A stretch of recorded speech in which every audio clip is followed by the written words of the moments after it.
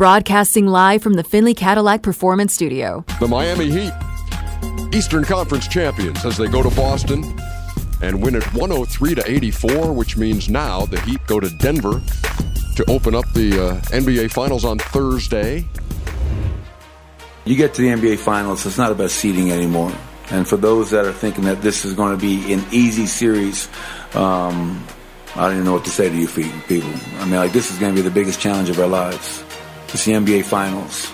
You know, this is, you're trying to win the first NBA championship in franchise history. It's going to be the hardest thing that we've ever done, which is the way it should be. This is Unnecessary Roughness. Here's your boy Q. I don't know about you, but I love hearing Coach Malone talk. I don't know what it is. I don't know if I'm believing the hype, falling for the banana in the tailpipe, drinking the Kool-Aid. Insert whatever line you want to insert. When it's Coach Malone talking, I'm listening. It ain't Post Malone. It's Coach Malone. I enjoy hearing him. And to talk a little bit about Coach Malone and the Denver Nuggets, we have Matt Smith, 104.3 The Fan in Denver, joining the show, kicking off hour number 3. And, Matt, thank you so much for your time. I appreciate you. And what is it about Coach Malone, man, where it just seems like he demands the attention of everyone who will listen? He's certainly been on one here this postseason run. Thanks for having me on the show. I've enjoyed it, certainly, and so has everyone here in Denver. You know what's really funny about it is Nuggets fans by nature have had their heart broken so many times that whenever they talk, they've never backed it up in their franchise's 47-year history. So here comes Coach Malone pretty much all postseason, and he hasn't been afraid to speak his mind one lick. And it's made people around here a little nervous, at least it did early, and now people are starting to get behind it where they're starting to really talk and kind of take the personality of the coach. He's a really grounded guy, and he'll just, he's from Queens. He's kind of that New York attitude, a little brash sometimes, but he's just a pretty real dude, and he's been here for a long time, and I think he feels pretty comfortable enough to at least speak his mind. I like it. I like it a lot. And, there's different things he's been saying. He said that the Nuggets beat the Lakers, and everyone's talking about L.A. And how much of what he says to the media is he using to kind of help fuel his team and just keep saying that, hey, you know what, they still don't respect us? No, absolutely. I mean, the clip you guys just played coming in from break, I think, says it all, right? He just said, hey, look, everybody who thinks this is going to be an easy series, think again, right? This is going to be the biggest challenge of our lives, even though a lot of people are predicting the Nuggets to win this series rather easily. So he has definitely adopted the us against the world mentality. Yeah, that's me. That's me. Before you came on, I said, look, I've been wrong all NBA playoffs long, but I feel like Denver's going to really handle their business against Miami and hoist their first championship. So we'll see. But, man, being there in Denver, that home court advantage that the Nuggets have, that's pretty incredible. Oh, it's real, man. The altitude when you come up here, when you're playing down at sea level, it gets you, and it gets you in the second half of games. And I think there's a lot of nervous fans around here, but the ones who are real, kind of realists here understand Miami's just gone through a 7-game series. It's been a grind for them, especially with the way they play. Now they get 2 days off, and now they've got to come play here at altitude where Denver has not lost this postseason. It's going to be a tall task. I would be stunned if Miami picks off a game here, really. And this is coming from a guy who has had serious questions about this Denver Nuggets team for the last 5 years or so. I covered the Nuggets starting back in, I want to say, 2012 when Brian Shaw was still here. So I've seen the ascension of this core. And this is a team that's ready now. And to have a built-in advantage with home court, I think that was one of the biggest things to come out of last night for the Nuggets. It was a huge break not to have to go to Boston to start the series. They haven't had to go on the road to start a series at all this postseason. So it was a big break, and I think they're going to catch Miami in Game 1 here. Matt Smith, 104.3 The Fan in Denver, is our guest here on Radio Nation Radio 920. Necessary Roughness. Damon's got one for you. Yeah, you mentioned with Coach Malone about that attitude that he has. Has the team also adopted the nobody believes in us even though we're the number 1 seed persona? Oh, yeah. Almost, from the top of the roster down, except for Nikola Jokic, who, honest to God, I don't think he's watched ESPN a day in his life. That's the type of guy he is.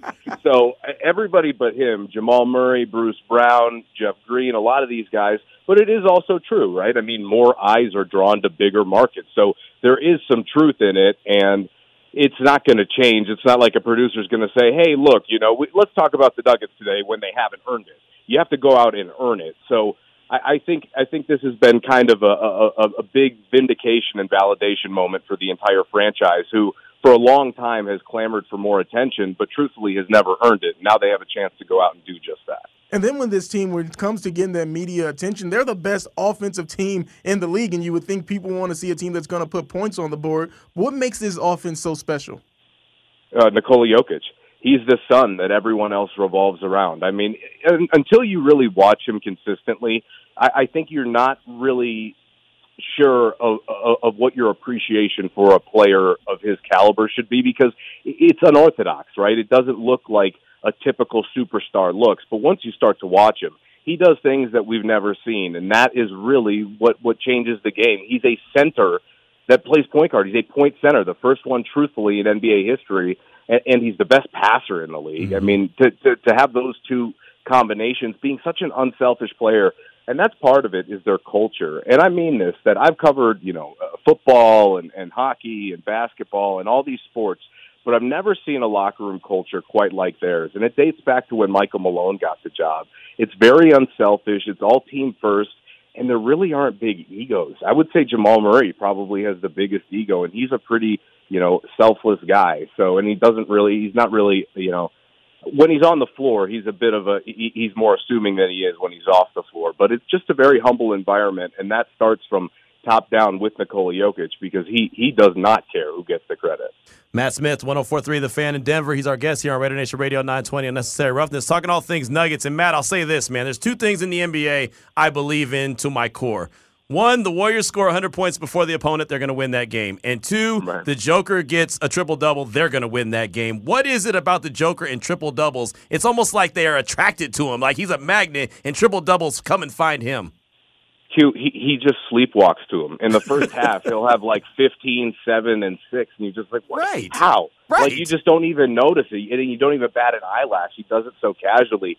He's just so good at getting everyone else involved, and the key for Denver this year is they finally have Murray and Porter Jr. healthy, and those guys have matured, especially Michael Porter Jr. He has really taken his biggest jump since being a professional since the start of January.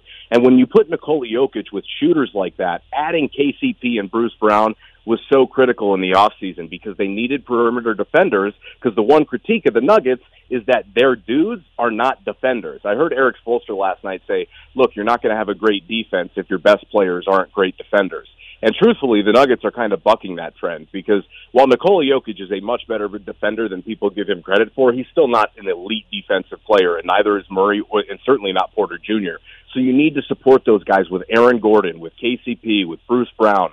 They've done a nice job balancing this team. Now, they're not very deep, so if they get into foul trouble and they test their depth, that'll be interesting. I just don't think Miami's going to be able to put them in that position in this series. And then when it comes to the depth of Miami, they aren't that deep either. But with today being media availability for the Nuggets, was anyone asked about the legend of playoff Jimmy and how that's maybe they're just going to be playing against the myth that Jimmy Butler is creating against himself, as he's just not going to give up, and they're going to have to find a way just to beat him.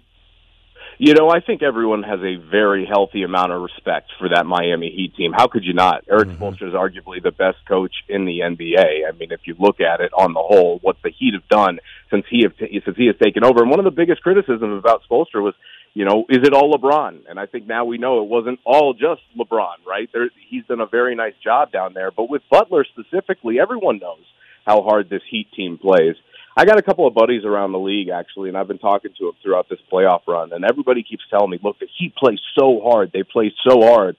And they definitely do, but this is a different animal in Denver than they have faced. So, to be honest with you, they have a healthy amount of respect. I think Aaron Gordon said today that he's treating the game plan like the Bible for the next few days, but they know who they're facing, but they've also had a lot of success against this Heat team, so there's no intimidation there. In the regular season matchup, the Nuggets, they got them 2-0.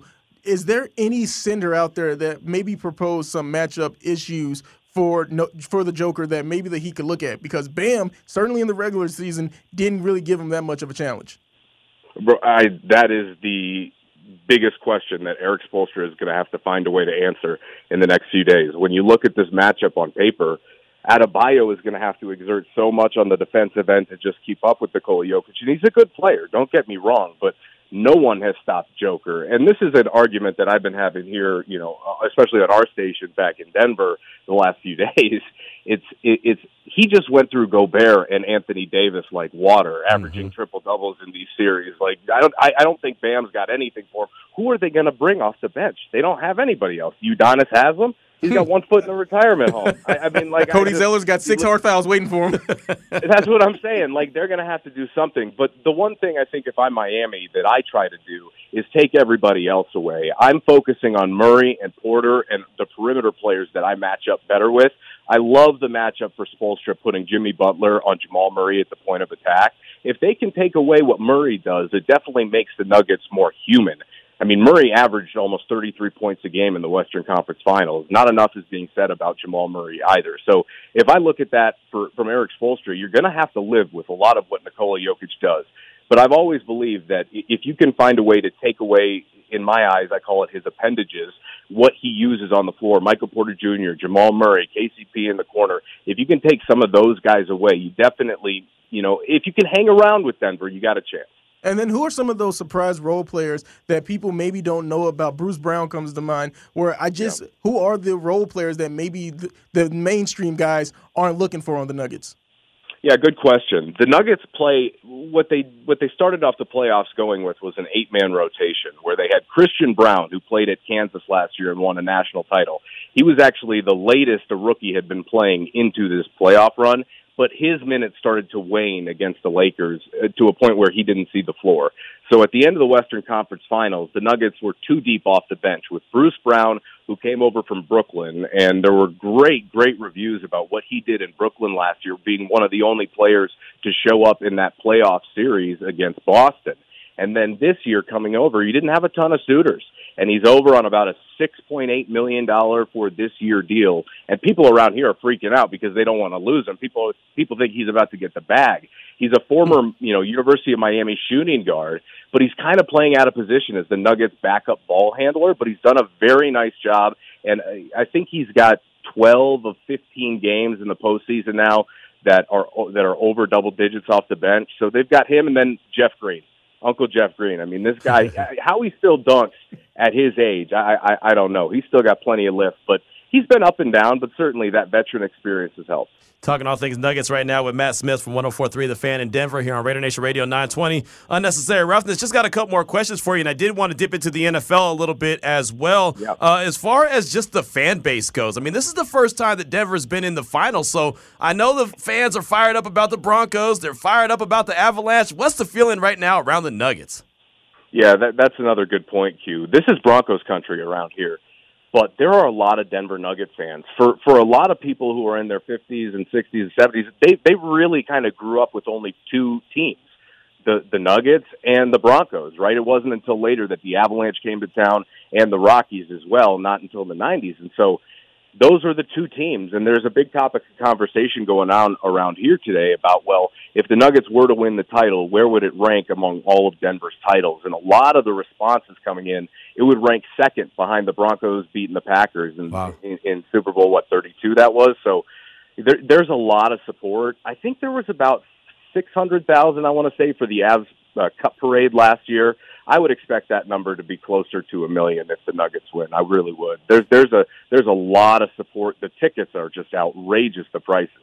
So I think there's a lot of demand, and you're starting to see the merch tents pop up on the corners by the gas station. So it's a cool vibe right now. I have no doubt. I'm sure that they're all excited about the opportunity to go and win a championship there for Denver and the Nuggets. So as far as how many games you think this series could potentially go, and of course our predictions are always guaranteed to be wrong, but how long do you think this series goes? I'm not one to say things like this, guys. I'm really not, but I think they sweep them. And like I said, I am not a born and bred Nuggets fan. I'm from Chicago. I grew up with Michael Jordan and the Bulls, right? Like that's where my heart lies. Good man. I've been watching this team throughout this entire playoff run, and like I said, I've been covering them for over 10 years now, and they're ready. There's a maturity there, and the rest and the rust factor I don't think comes into play at all. I think Miami will look worn down. I would be stunned if it goes back to Miami anything other than 2-0. And then maybe Tyler Hero comes back in Game 3, but I think there's some Heat fans saying, well, I don't know about that because things are going pretty well right now without him, but obviously it's one of their best players. So maybe he comes in and makes a difference, but I just think they don't have an answer for Nikola, and I think Denver is really hungry. There's only one version of being starving, and the Nuggets are starving right now. Something that I really wanted to ask about the Denver Nuggets, maybe midway through the season when they traded Bones Highland. That was a guy that I was really high on. That he's a bucket getter. But how did that help the locker room improve and the play on the court? That's another really good point because that was a big storyline for the Nuggets this season. So they draft this kid in the first round out of VCU late in the first round that really nobody has high expectations for. And then he comes in and starts to turn some heads, and he makes the Rising Stars game, and he's a good shooter, but a bit of a volume shooter, struggles defensively. He's got some handles, but he's reckless with the basketball. But the problem was he got a little big for his britches this year, and I think the relationship between he and Jamal Murray wasn't all that great. I think Bones was a little bit reluctant to take some of this Nuggets culture because, like I said, guys, it's a rare culture that's not for everyone. And there were times when Bones started to pout, and they tried to do some things with him. But Michael Malone doesn't have a great history of compromising for young players. And there was a situation where Bones just straight up left the game and the arena early during the game. And once that happened, it was pretty clear where this was headed. But he was a good young kid. I think he's a really nice person, good person. But I think there's a little bit too much ego there, and they didn't want any distractions, especially for a team that had never been, to the Western Conference Finals outside of the bubble since 2009, right? This core had never made it that far. So I think they really, with the veteran leadership group, with DeAndre Jordan and Ish Smith and Jeff Green, I think some of those guys made the decision along with Jokic and Murray that said, hey, look, this is just not working if you're going to make it about you and not about the team because we're on a mission this year. All right, predictions. But I will say they really screwed up at the trade deadline. It's remarkable that they didn't do anything to get better at the trade deadline. Both of their trades were massive fails in trading Highland to the Clippers for 2 second-rounders and then getting Thomas Bryant from the Lakers. Bryant doesn't see the floor, and they picked up Reggie Jackson. And so imagine if the Nuggets would have made better moves, like bringing in maybe a Corey Joseph from Detroit or Mason Plumlee, how much better they could have actually been. So, it's impressive to see the route that they've taken to get here. All right, so 2 predictions that I do want you to make. Is there any chance that Jamal Murray can maybe win Finals MVP? And do we get a Carmelo sighting to try to get some of that Denver glory now that they're in the Finals? I think after seeing the Western Conference Finals transpire, Jamal averaged 33 points a game. There were a lot of people around here who thought that he probably should have gotten that one as well. But after Jokic received it for that and Jamal averaged 33, I don't think there's any way that he could put up a performance in the finals that would give him that MVP over Jokic, especially the level that Nikola's playing right now. So I would be surprised, to be honest with you, but I think he could play at that level without necessarily being recognized. And then what was the second part there? Is Carmelo going to try to steal some of the Nuggets' thunder and come in and get like the, hey, I'm retired look? You know what? There's nothing like the hate of a scorned ex, and that's what the city of Denver is for Carmelo Anthony. Like I said, this team has been this team's fan base has been heartbroken so many times that there's a lot of people around here that you'd be surprised still harbor a lot of resentment for Melo wanting to leave Denver, even though it was really Lala who wanted to get out of there. It was Melo who left. And so that it was never going to work long term with Melo. But maybe if they had beaten the Lakers in 2009. But the point here is that Denver really, they gave Jokic his number. I remember the day that it came out that Jokic was going to get number 15, and I was really surprised. Melo was the only Nugget that I was ever like a real fan of, and I didn't like it. But I don't see it in the NBA Finals unless he pays his own money to show up. Then maybe. But maybe they'll honor him at some point down the line. But I think this franchise actually still holds a bit of a grudge towards him, to be honest. Yeah, I think that ship has sailed. When you talk about Melo and the Nuggets, think that is a done deal. I would love to see a reunion, though, because he was the best player in franchise history before Nikola Jokic came along and ascended to greatness. Right. Melo was the dude. Melo was the reason the Nuggets were any sort of relevant, in the early 2000s. So. Yeah, no, there's no doubt about that. That'll be interesting to see if they ever, kind of come together and like you said, reconcile. But that'll be for another day, as I think that they're 100% focused on trying to hoist that championship again. Matt Smith, 104.3 The Fan in Denver, is our guest. Got a couple football questions I wanted to ask you. I was on your radio show yesterday with Noshawn Marino. We were talking about Jimmy G, and I brought up Jarrett Stidham, and I'm still shocked that Jarrett Stidham's not here in Vegas with the Raiders. He's a backup there in Denver. What is your understanding of the role that Jarrett Stidham's going to have this year? He is the break glass in case of emergency. Hey, maybe we might get something out of this guy and hit the lottery type of player.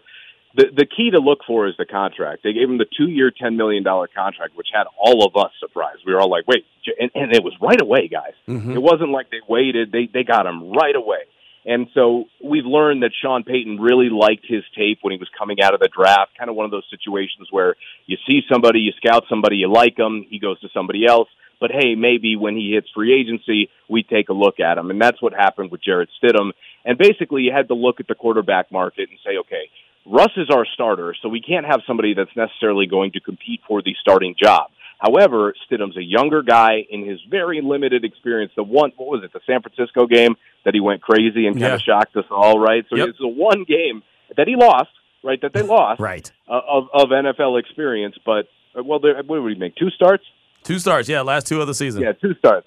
Yeah, so he made those 2 starts. And look, it's all about Russ here in Denver. So Jarrett Stidham, we hope, doesn't have to see the field ever. But if we're going based upon history, Russ, the last 2 years of his career, has started to miss some games where the previous 10, he was known for his durability. And so maybe it comes into play this year. The second year is a team option if they like what they see and they want to keep him around. But that is an option in case you have to dump Russ after the season post June 5th so you don't have to deal with the dead cap over 3 years and restart. And maybe you got a younger guy who comes in and can kind of steady the ship, or maybe you get something out of him. But Sean Payton clearly likes him. Well, and that's how I want to wrap this up, is talk about Sean Payton. What's the overall feeling now that he's there in Denver? I feel like the Chargers blew it by not firing Staley and allowing Sean Payton to go to Denver and be able to coach up Russ. What has been the feeling since Sean Payton's taken over? How do you feel like the Broncos will come out the gates as, well, they host the Raiders week 1? Yeah, look, I mean, you gave me some disappointing news yesterday when you said worst case scenario Jimmy G might not play. I was hoping to see Brian Hoyer week 1, so maybe that's not as good for us here in Denver. No, but this was necessary. Nathaniel Hackett came in and pooped the bed last year. I mean, if we're being honest with you, it was a rough season in Denver, and these people are football crazy. And so when you look at the situation here, you needed an adult in the room. They traded for Russell and basically handed him the keys. His people were in the building. He was having State of the Union meetings on guys' off days on Tuesday. The inmates had run the asylum. What you needed was an adult in the room. So there were 2 guys. It was between Jim Harbaugh and Sean Payton. And since Sean Payton has come in here, they have locked it up. He talked about wanting anonymous donors. He doesn't want Russ on social media. He doesn't want guys doing all this. He doesn't want leaks. In fact, it's rumored that the reason Brandon McManus was moved on from their kicker is because they think he was the leak in the locker room, which, guys, that has been a very, very interesting decision because I don't want to be on kicker roulette. You guys there are blessed in Vegas with Carlson. Right. But nobody wants to be juggling with kickers in and out every other week. I mean, that is not a position to be in. So that's how important tightening the screws on this thing have been. And with full support from Greg Penner and the Walmart group there with ownership, it's been impressive to see, because we also have to remember this is a Denver team that's kind of been rudderless the last 10 years or so as Pat Boland's health declined and then he eventually passed, and the team was given to the trust of the Boland kids who were infighting, and no one was really qualified to take over. They had Joe Ellis running the show, but really when you don't have an owner there, with somebody that's got full support of the organization, and for us in Denver, they've got all the resources in the world, being the NFL's richest owners. So the Sean Payton era is off to a solid start, but the one lesson we all learned here in Denver from last year is you've got to prove it on the field. Nobody's going to get over their skis this year. No, that's real, and that's how it is here, right? I mean, as much as you might look at some moves and say, that's good, that's great, that's questionable, okay, but it's all about what they do on the field. I'll tell you this, Q. We went through, when the schedule got released, we do the old radio practice where you pick the schedule, right? Yep. And I came out with 10 wins, and I wanted to throw up. I was like, God, I mean, you're talking about a 5-win team to a 10-win team. they've got to prove a lot of things. I think they got big questions at edge rush with Randy Gregory and Baron Brown. You got unprovens in some crucial spots, and they spent a bunch of money on the offensive line because Russ was the most sacked quarterback in Broncos history for a single season last year. They got to find a way to keep him upright, too. You know, it's so funny. We went over that same schedule. We did the same practice, and I don't know how many times I did it, probably about 15 times. I still came up with like 9 or 10 wins, and I was like, that's too many for a team that won 6. That's too many. Right. That's too many. Yeah. Too many. I was like, how did I walk into that? But so I feel like the window is anywhere from like 7 to 10, and I think that that's being generous at times, but again, man, it's all about what they do on the field, and, well, this is what we do here behind the mic, so there's that. Well, Matt, fantastic stuff, man. Thanks for giving us some extra time here this afternoon. What are you working on that we should be on the lookout for? Man, just follow us at denversports.com. We got a ton of great stuff coming out there. I do a Sunday show every week here with Kyle Reese, and all of next week, actually, I'm going to be jumping on all of our different shows during the NBA Finals, morning, afternoon, and midday, and just kind of breaking this thing down because we've been blessed here, man. Last year with the Avalanche, this year with the Nuggets. We all know that these are the good times, and it won't last forever, so you got to soak it in while you can, and we've been appreciating it for sure. Amen, brother. I was just saying before you came on, covering a winner is fun. Oh, it's fun. It is fun. And covering a loser, man, there's nothing that will suck your soul out of you faster. No doubt. Facts. Those are facts right there from Matt Smith, 104.3 The Fan in Denver, at Real Matt Smith on Twitter. Matt, thanks so much, man. I appreciate you. We'll catch up soon. Hey, anytime, guys. Thanks so much for the time. No doubt. Appreciate you. Great hit right there. Matt Smith, 104.3 The Fan in Denver, on Twitter at Real Matt, and that's Matt with 1T Smith. You can follow him and check him out. And like I said, I was blessed to be on his show yesterday with Noshawn Marino, and he returned a favor and gave us great time here on Radio Nation Radio 920. 426 is the time. We'll come back, get to your calls, get to your texts. We'll talk some Jimmy G. We'll go over some of these texts. It's Radio Nation Radio 920. Now back to Unnecessary Roughness with your boy Q. Many thanks to Matt Smith, 104.3 The Fan in Denver. Gave us a really good preview for the NBA Finals from a Denver Nuggets side of things. Tomorrow we'll talk about the Miami Heat and what they bring to the table. I'll say I was a little shocked when Matt said that he felt like the Denver Nuggets were going to sweep Miami because it's the Finals and anything could happen. I could see Miami getting a game. I don't think they win a game in Denver, but I definitely believe they're going to win at least one game in South Beach. But I'm looking at it's the Nuggets in 6 just because I feel like that, a sweep would be disappointing for the NBA in general, right? And somehow Jimmy Buckets is going to come up big in one game, and maybe the rest of the Miami Heat will actually compliment him as well. So I'm saying 6, but who knows? Matt Smith told us 4-game sweep for the Denver Nuggets. Like I said, we'll get a Heat point of view tomorrow on the show, and then on Thursday we'll just deep dive into the NBA Finals as well as they will get started on Thursday. Want to get back to our calls and texts at 702-365-9200 and the don'tbebroke.com text line at 69187, keyword RNR. If you call in, my man Greg Salerno's behind the wheels of steel. Also got DeMond Cotton and myself rocking with you till about 5 o'clock, and then you'll hear the Raider Roundtable, myself and JT recorded earlier today at Raiders HQ. So I threw out the question, did the Raiders potentially make a mistake by not pursuing another veteran quarterback or not getting more aggressive in the draft to go get their potential franchise guy? And we got a text from the 707. I feel that the staff just didn't broaden their horizons enough with respect to the quarterbacks. I think it was Florio that said earlier today that it was all eggs in one basket. If they would have put the same focus on properly replacing Carr as they have of busting the seams of the wide receiver room, we wouldn't be having this discussion. So there's that. What do you think, Damon? He is not wrong when it comes to busting the seams at the wide receiver room. They are stacked. We are having the discussion, I guess, when we want to have it about who's going to make the team at wide receiver because they have so many good options. Or a guy like Dorsetti, he's a lock. I don't know anymore with all the additions that they've made. Right. So he's right about that. But also, when it comes to that veteran guy,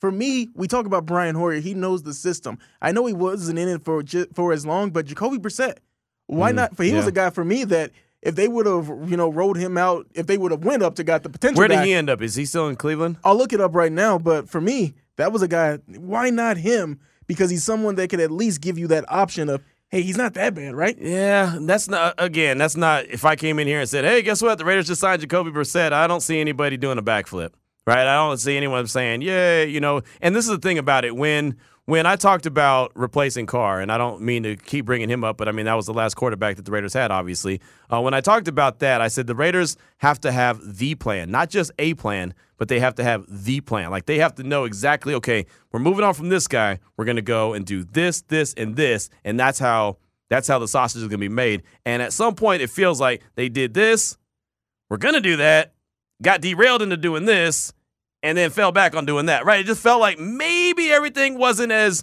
a matter of fact as they wanted it to be. Jacoby Brissett, he's in Washington right now, 1 year, $8 million. But he would have been the guy for me. You sign him if you think that you want to go get that potential guy. He's the guy that you sign, and we're going to trade up to try to get whoever's going to be available to us in number 2.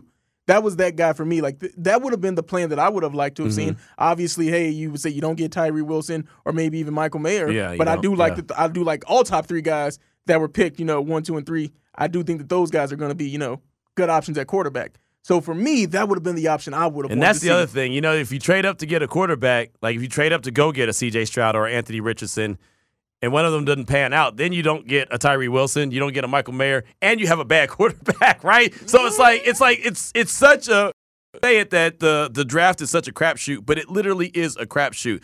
We don't know if any of those cats. Bryce Young might not end up being that guy, right? I mean, who knows? C.J. Stroud might not be that guy. Anthony Richardson might not be that guy. Who knows? Hell, Aiden O'Connell might be the best one out of all the quarterbacks. Like when it's all said and done, he might end up being the best one out of the whole damn draft.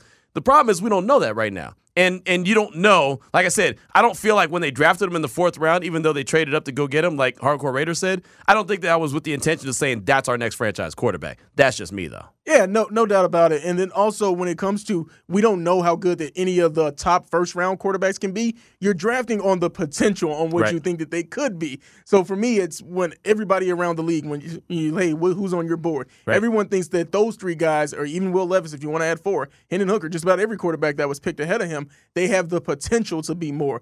See, everybody, it'd be a happy accident if he turns into be a really good starting quarterback, but no one had him, having that potential to be that guy. Because even if the Raiders, if they thought he was the franchise quarterback, you're not going to wait until the 4th round to get him.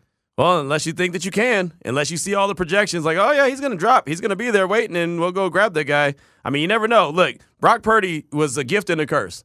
Brock Purdy was Mr. Irrelevant, the last guy picked, and he turned into be a really good quarterback. So now everyone believes that, hey, man, don't matter where you get a quarterback, right? Hey, they have the potential of being really good. And, well, they're not wrong, but at the same time, you don't want to put that eggs in that basket and say, well, just because, hey, hell, he was a 4th-round pick. Purdy was a 7th-round pick. That's a lot better than 7th, right? I mean, so you can make the argument. I'm not buying the argument, but I'm saying you could make the argument and say, well, there's a chance. And then, of course, you always fall back and say, well, look where Tom Brady was selected. I mean, there's always that. But we'll see. And that's why I threw the question out there, seeing if you thought maybe they made a mistake by not getting more aggressive in the draft to go get their guy. I got a couple texts I wanted to get to. This one's from Vegas Pete, 69187, keyword RNR.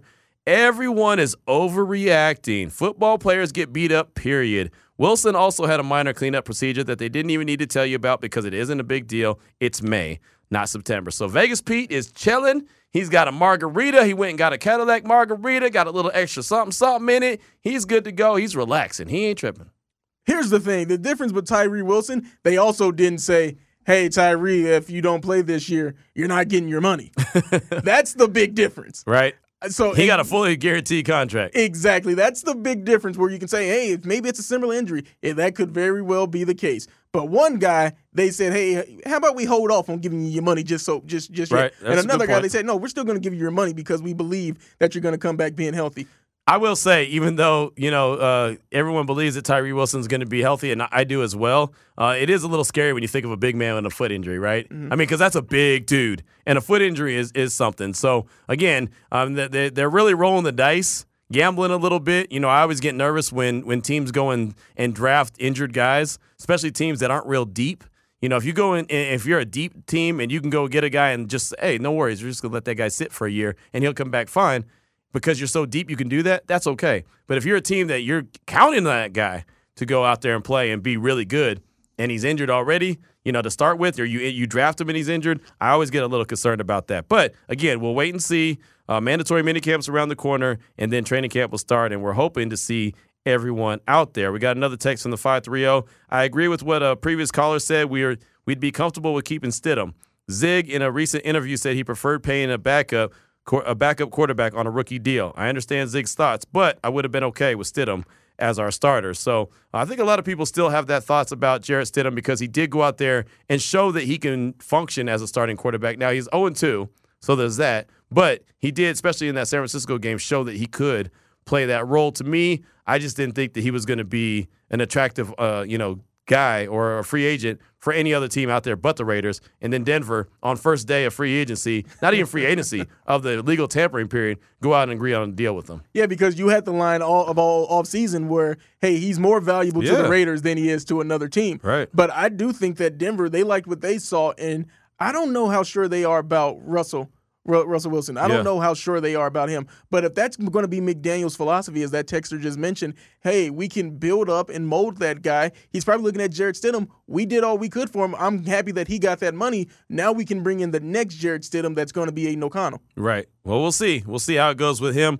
Cucamonga Raider said, sounds like the Raiders are really rolling the dice on this and are okay accepting the risk with no real backup plan in mind that I see. I'm 100% not okay with this. It's a disservice to this diehard fan base to go into a season like this. Basically saying if we do not at least have a high draft pick, if we do, at least we get a high draft pick, I'm not cut like that. I feel teams should go into the season with being number one on their mind about winning and making the moves to prove that. At the end of the day, if the diehard fan base that pours money into the franchise and the bare minimum we ask is logical moves to get this going in the right direction, I'm done with the offseason drama year after year. I want to win. That's Cucamonga Raider. Little scrambled up on that text, but you get the gist of it. So there's that.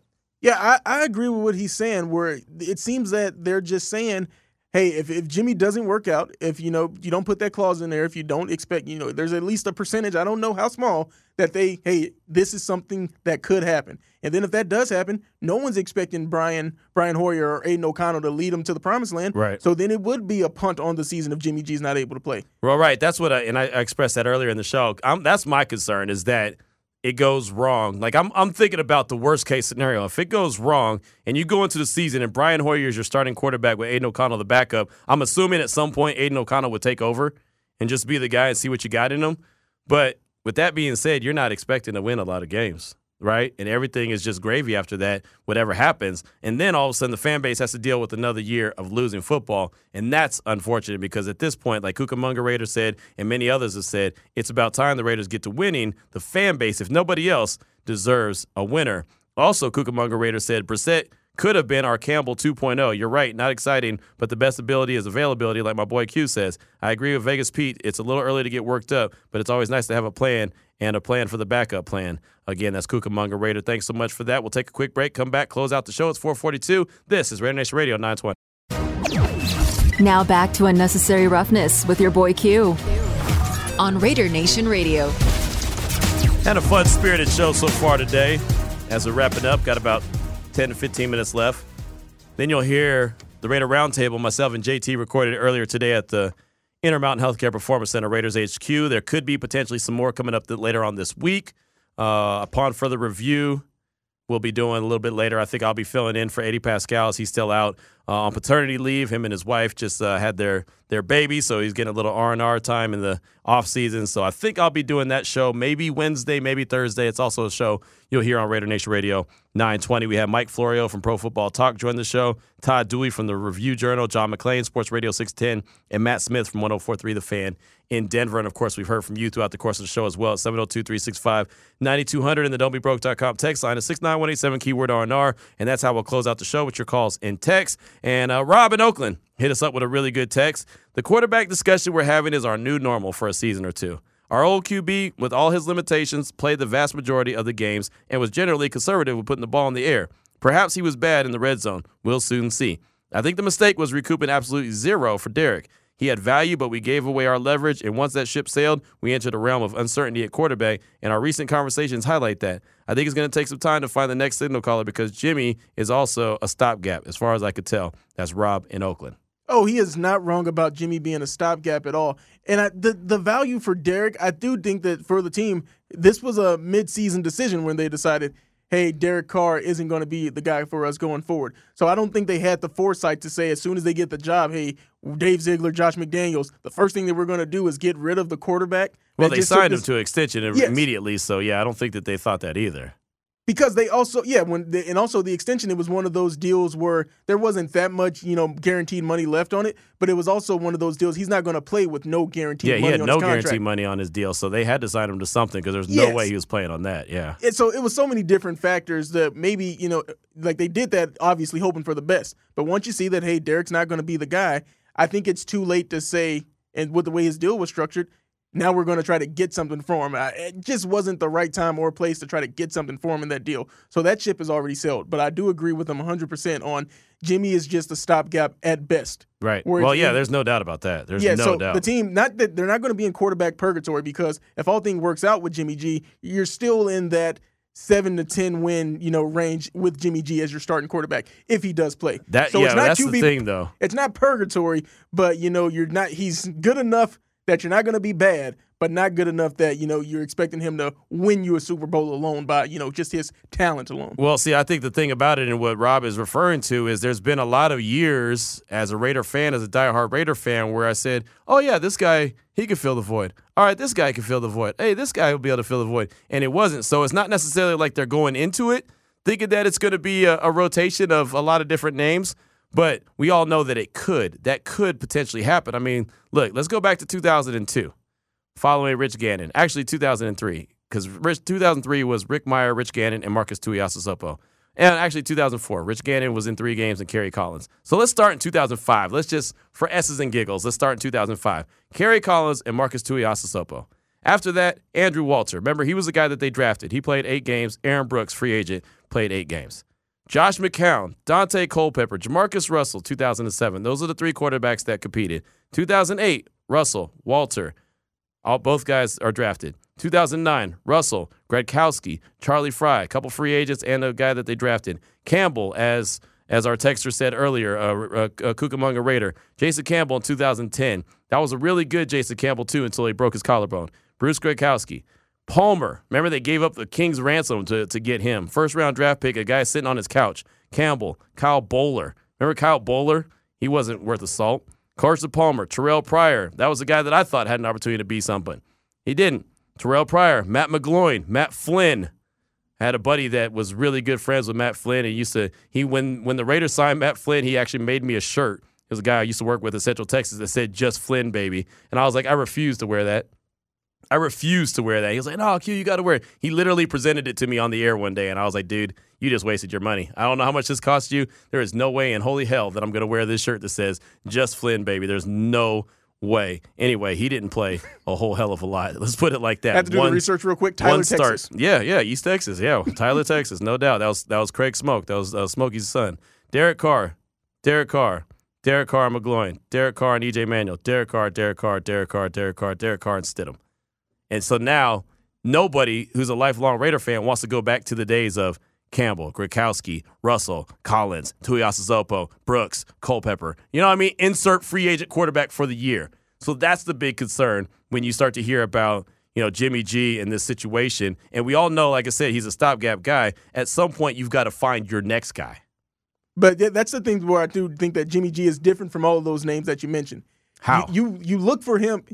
You look for the guy while you still have Jimmy G. What I'm saying is he's going to keep the ship afloat, where it's not going to be that constant rotating door with Jimmy G if he's going to be healthy. That's my difference. You know what I mean? Right. Where Jimmy G, hey, it's, maybe it's not what you want, but you have that 8-win game season and not just the, man, Matt Flynn, he's going to get beat out. Bruce Gradkowski, no one thinks that he's a legit starting quarterback at the NFL level. That's the difference, where you have that competence. Maybe he's not the end-all, be-all at quarterback, but he's a competent starting quarterback in the league. And that's what was missing from that list of names that you mentioned there. Well, all those guys at one point, especially those free agents, they were all good quarterbacks at one time. It's just that one time wasn't when the Raiders had them. I mean, that's unfortunate, And so that's the thing. Yeah, Jimmy G could be a guy that could hold it down for a little while, but he might not be. And look, we're talking about this before June, and I don't want to hit the panic button. We're talking about this before June, and he's not healthy, right? And so to expect and assume that he'll be healthy for this year, and while they look for another quarterback maybe next year, and who knows if they don't find their guy next year, or maybe they do find their guy. Maybe they already have their guy. Maybe Aiden O'Connell's that dude, right? It's very similar. And I think that's Rob's point. It's very similar to all those free agents that I just ran off because you're expecting – look, they didn't expect to go and get a free agent every single year. They thought that, okay, Dante Culpepper, he's healthy now. He's going to be the guy. And we all remember the 3-touchdown game against the Miami Dolphins when he told everybody he was back. Yeah, you know how long he was back for? Not long.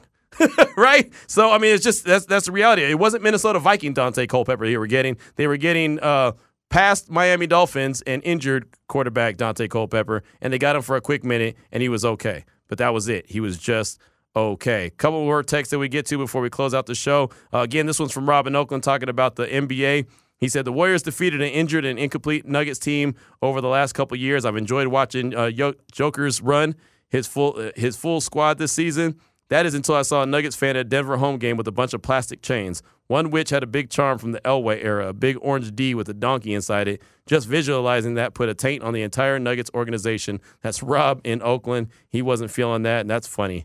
The big old plastic chain. I like that. Thanks, Rob. Appreciate that. Vegas Pete hit us up, said Nuggets in 5 or 6 is my pick. I plan on betting it. They're minus 450, so I might parlay them and VGK to win their titles. And, yeah, shout out to the Vegas Golden Knights as they punched their ticket to the Stanley Cup Finals. That's going to be a lot of fun to see them on their run. Hopefully they win the title. Then you have the Aces as champions. You'll have the Golden Knights as champions. And all the Raiders will have to do is their part. Woo! Just step your game up. That's all you got to do. You know, everyone else is winning. You got to win too. I like that. I like that kind of pressure, man. I think that's a little bit of pressure on the organization to go and get it done. So thank you, Vegas Pete. I appreciate that. Also, as I hear the music, that means, Q, you better wrap this up. I'm looking and I'm looking and I'm liking. I think I got to everything. I think I got all the texts, all the tweets. Appreciate that. There it is. That's going to do it for us. Greg, great job behind the wheels of steel. We definitely appreciate you. Of course, we'll be back tomorrow, but make sure you're waking up with the morning tailgate, 7 a.m. to 10 a.m. Vinny Bonsignor, Lindsey Brown, Clay Baker, and JT the Brick will hold it down during noon to 2 hours, and then myself and Damon, maybe we'll invite Greg back, as long as he's not hanging up on listeners like he did earlier today. Sorry about that, Raider X, but yeah, we might invite. You use microphones, man. We're radio, dude. Don't yell across the room. I thought it sounded better off the mic. Sorry. Hey, man, this phone is like something. I don't know what this phone is terrible. I don't know who invented this phone. I don't know who made this phone, but I'm going to throw this phone somewhere and bring a new phone in or something. I like it. Do it tomorrow. That's how we do it. It's Unnecessary Roughness. Raider Nation Radio 920.